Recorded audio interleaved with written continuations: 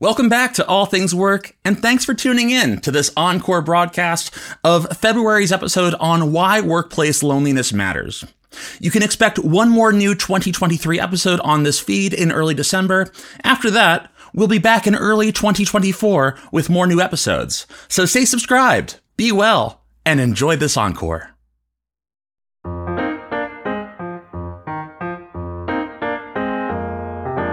Welcome to All Things Work, a podcast from the Society for Human Resource Management. I'm your host, Tony Lee, head of content here at SHRM. Thanks for joining us. All Things Work is an audio adventure where we talk with thought leaders and tastemakers to bring you an insider's perspective on all things work. Today, we're discussing the issue of loneliness in the workplace. Research shows that nearly half of Americans report they sometimes or always feel alone or left out, a percentage that has risen steadily since the start of the pandemic. Feelings of loneliness are most pervasive among remote workers, as well as among Gen Z employees, with millennials ranking close behind. So why should employers care whether their employees are lonely or not?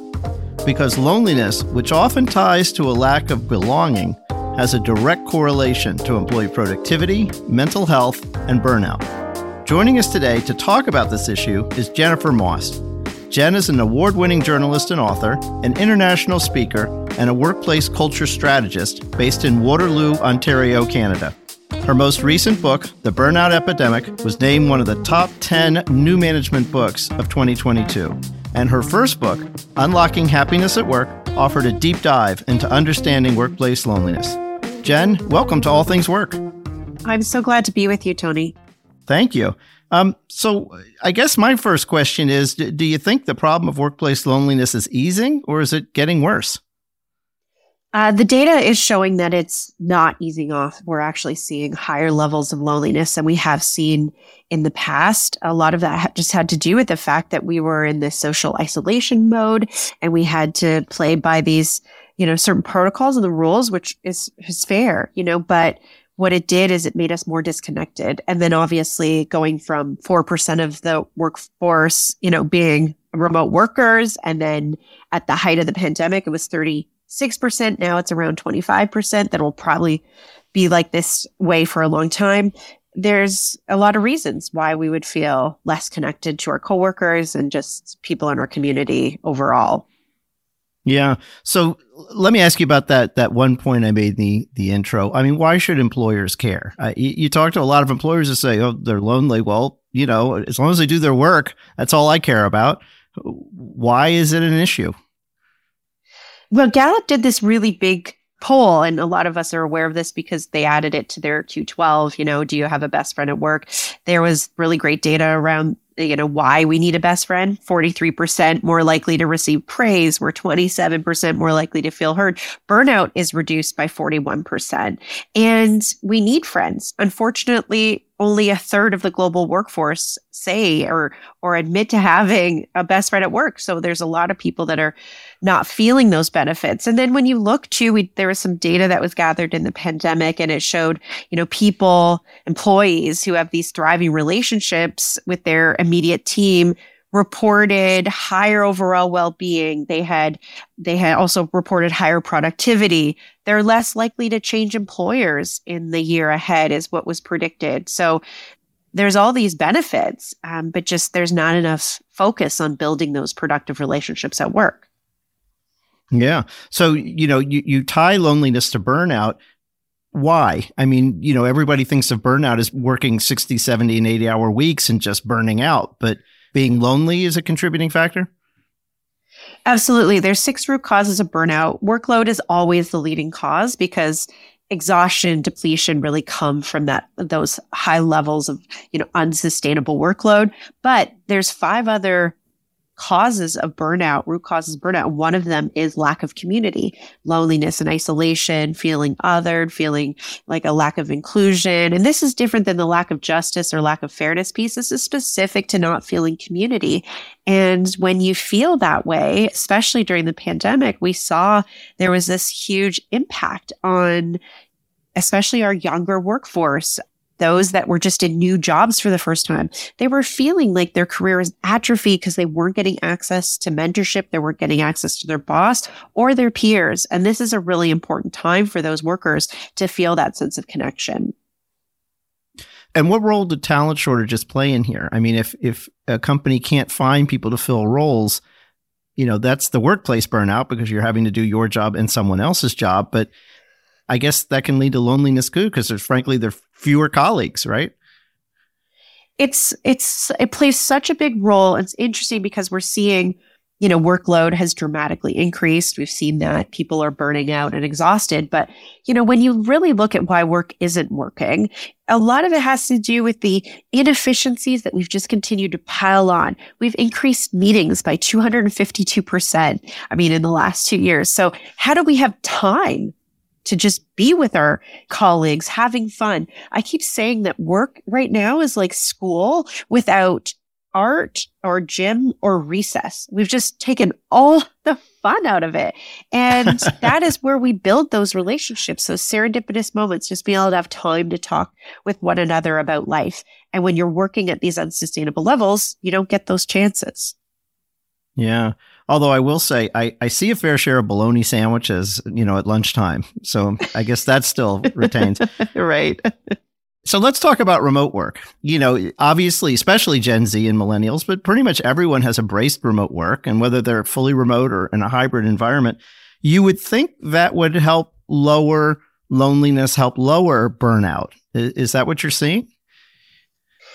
We're seeing that the flexibility piece has been our huge plus. And, I'm a person that likes to work remote and I have other ways that I connect with people, but there's other folks that are not enjoying the experience. And, we've replaced with the in-office experience, especially when it comes to hybrid, is that you come into a ghost town and you're coming into these environments where it's just you sitting at a desk doing Zoom meetings. And so we're not building that new experience of hybrid or whatever that looks like, in this post-pandemic work environment, future of work. And what's really unfortunate is that we're not looking at this as an opportunity to be transformational. We need to not force people back in the office, but draw them in by looking at it as an opportunity for us to engage with other people, be collaborative, find time to have fun again and change the way we look at the office. Because the way that we're doing it right now is this creating even more disconnect. And I want to add to what is so interesting. I thought this was really a really interesting point is that when we go into the office, when we go into a meeting experience or we go in to meet our colleagues, we're going in there with a different expectation of the people we're meeting. It used to be you'd walk in the office, you'd see someone, you could be friends with anyone in any department. Right now, we're just meeting people and the expectation of their personality traits are competency and efficiency, not are you funny? And, do we have shared interests? And that's changing the way we look at the people we're meeting and how we become friends with them. Interesting. So if I'm coming back to a physical workplace, and I am lonely and I'm looking for connections, what can an employer do to help that? There needs to be a focus on it right now. Again, and I get it, directors, managers, they're sandwiched. They have these high expectations. It's a lack of efficiencies across the board. And they're also, when you mentioned this like hiring of people with this mass attrition event, it's just everyone's busy. So there's not an actual focus. It's sort of been sidelined, this effort of making these connections with our friends. But it's really important for us to figure out how we can bring these connections together. Again, maybe if you are remote, is there a way for you to have some time that is in person with each other? I have lots of organizations that I've worked with that have changed the way that they think about hybrid. So much of us think it's 2 or 3 days in the office or it's all in or all nothing. We can still come in, say, once a quarter and have a time to be creative and meet our team. Maybe it's a couple weeks of onboarding where we all gather together, develop those relationships, and then we have 6 months where we're working remotely, but we've still created a trust. It has to be that we are making work fun again. We've stopped using social collaboration for social purposes is to become all work and no play. How do we use those platforms and that technology to actually make it fun and make connections? We also need to realize that maybe it's like working together in work sprints when we're together in the office. So we're all sharing goals, less competition, more shared goals. All of that does build relationships. And I also say have one non-work related check-in every single week, just where you don't talk about work, you just talk about stuff and you hang out and you all get together and there's no work on the table. And that builds some opportunity to share who you are and make some connections. You know, it's funny. I have fond memories, I guess, from the first 6 to 12 months of the pandemic, where everybody was having virtual happy hours, Right. virtual tell about your vacation gatherings and things like that. And I think they played a role, but, they faded away. But nothing seems to really replace them. So are you saying that they should be brought back or just other ways that people can connect with one another on a more social basis? Tony, forced fun is never good. And I write about it in the burnout epidemic where, and I had these kind of great stories from people saying, we did this yoga gathering with my boss and I'm sweating and bending over in front of my team and it's humiliating. I think a lot of, there is a real kind of despair and managers feeling desperate at what they can do to do team building in this weird new kind of world. And I don't think they worked. I think we have to realize that there's an element of in real life that we do need to figure out how to get, even for remote teams. I know, budget to fly people in is very difficult. It's not always a reasonable expectation, but there's a lot of companies that can bring people together in these in real life situations. Volunteering is a great way, finding out when you are in the office, if we're not creating time for people to have productive relationship building, then again, it's actually making time out and carving out time. That means changing goals, changing expectations. Don't have kind of hangout Fridays and then make everyone work Saturdays and Sundays. So really, again, focus on the inefficiencies that are creating more workload, fix that, give people more time, and then relationships will foster if we give people space to be able to connect. Well, so it's interesting talking about space. I mean, physical space. We've seen a lot of examples now of companies that use the pandemic to just completely redesign the workplace. And instead of lots of little offices where everyone was alone, they've gone to, cubicle farms is not a happy way to put it, but, big open space. Does that play a role? I mean, is there something that companies should be thinking about there? Well, I've really loved the work that Susan Cain did with Steelcase and helping employers and leaders understand what is most optimal. And what was discovered is that you can't just have one, let's go all back to being in offices and isolated. That doesn't work. That never worked. Let's go, okay, then let's have these big open spaces where everyone's collaborating. Well, that doesn't work for all people. It's about having various types of spaces where people can have quiet, where people can gather. If you are on a floor, and there's one company I worked with where they had one floor where there was a lot of remote people. And so only a couple people were coming in, but there were other floors that they had that were really busy. So they created these pods up there for anyone that wanted to kind of work in their own role and still have people around. So there was a sense of energy. So there's ways that we can fix that. But again, it's not supposed to be, okay, let's just swing the pendulum fully in another direction and that's going to work. It has to be a Goldilocks zone where there's all different ways of serving different people. Yeah. So let me pivot a little bit. We're talking about essentially white collar office settings. What about hourly workers? They get lonely too, right? And they can be in an environment where they're seeing people every day, but be depressed, be burned out, be lonely. Any strategies there on how to help, hourly workers feel like they're part of the team, that they belong? Yeah, I did some research on one group actually of those working in packaging, and they were distribution centers. And one of the things that they weren't allowed to do was talk to colleagues on the job because it was inefficient and they needed to just get focused on work. They found that there was more attrition. They found that there was less likelihood of employees staying. So, the retention attrition piece, but also just that they would have low NPS scores. So they would not recommend this job. Like, just all the data kept showing that these were very unhappy workers.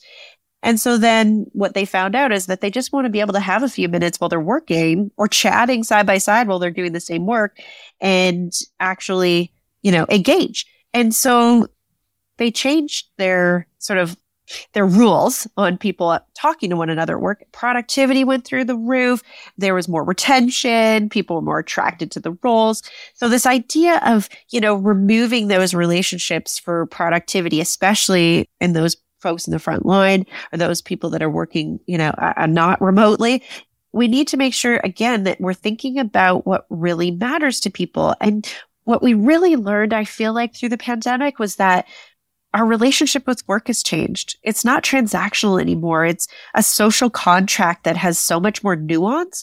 And so this idea of kind of making it transactional and limiting the human piece of it in all sectors, whether remote or in person, is going to create a lot of dissatisfaction in employees. So that's a big one. And I know in healthcare too, this is a big one where we're seeing, again, unsustainable workload and burnout. And that's playing a big role in people just not, again, having time to have joy. And that's spreading like a contagion across organizations.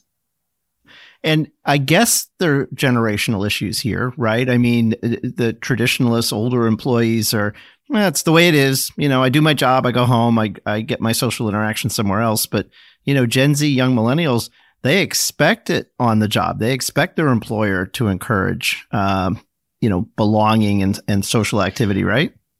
Absolutely. And this is an area that I think strategically leaders really need to pay attention to because, again, we kind of have this idea of what hybrid looks like. It's 2 days in or 3 days in and whatever, 60-40, or, it's fully remote or fully in the office. And what we have to understand is there's certain groups where we exclude if they are working completely remote. And I've had a lot of discussions around this because there's some Gen Zs and millennials that say, absolutely not. Do not take my remote work away. This is what I live for. But when you look at these, especially in the last couple of years where a lot of these new grads were isolated, they were doing their courses online where you meet a lot of people and you learn how to network and you learn a lot of the functionalities of leadership when you're in person inside of university or college. And then they go into a workplace that's fully remote. How are they learning to manage up? How are they learning to make deals or negotiate or deal with conflict or learn and develop certain skills around, human interactions, which are really important. All of these things you get by those few years of just, working your way through learning about people inside of an organization. You cannot do that in the same way remote. So we have to have different ways of addressing the needs of that group. Because I am in my mid-40s and I've had lots of time where I've had those experiences. For me, it feels great to be able to have that remote work, but that doesn't work for everyone. And it kind of sounds like empathy plays a big role here.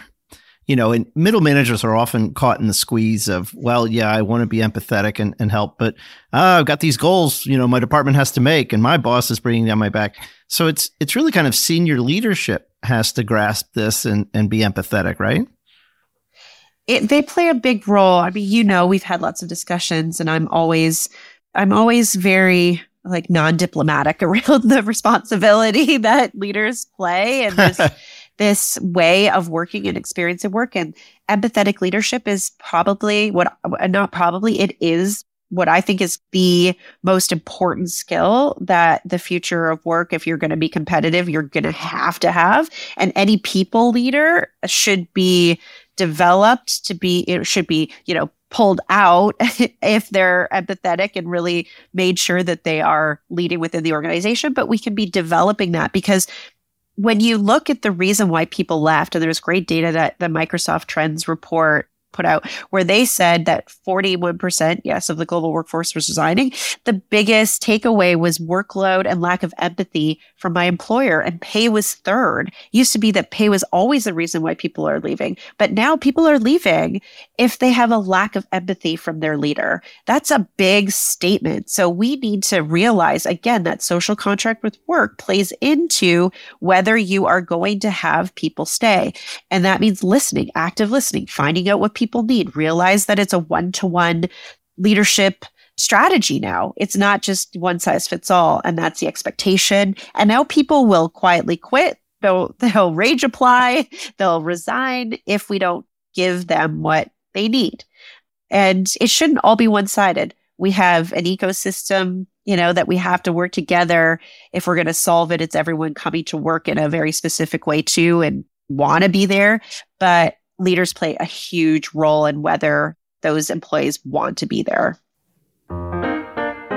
That is the last word I'm happy to say, but thank you so much, Jennifer Moss, for sharing your insights into workplace loneliness and burnout. It's much appreciated. Before we get out of here, I want to encourage everyone to follow All Things Work wherever you listen to your podcasts, and listener reviews have a real impact on a podcast visibility. So if you enjoyed today's episode, please take a moment to leave a review and help others find the show. Finally, you can find all of our episodes on our website at shrm.org/podcasts. Thanks for listening, and we'll catch you next time on All Things Work.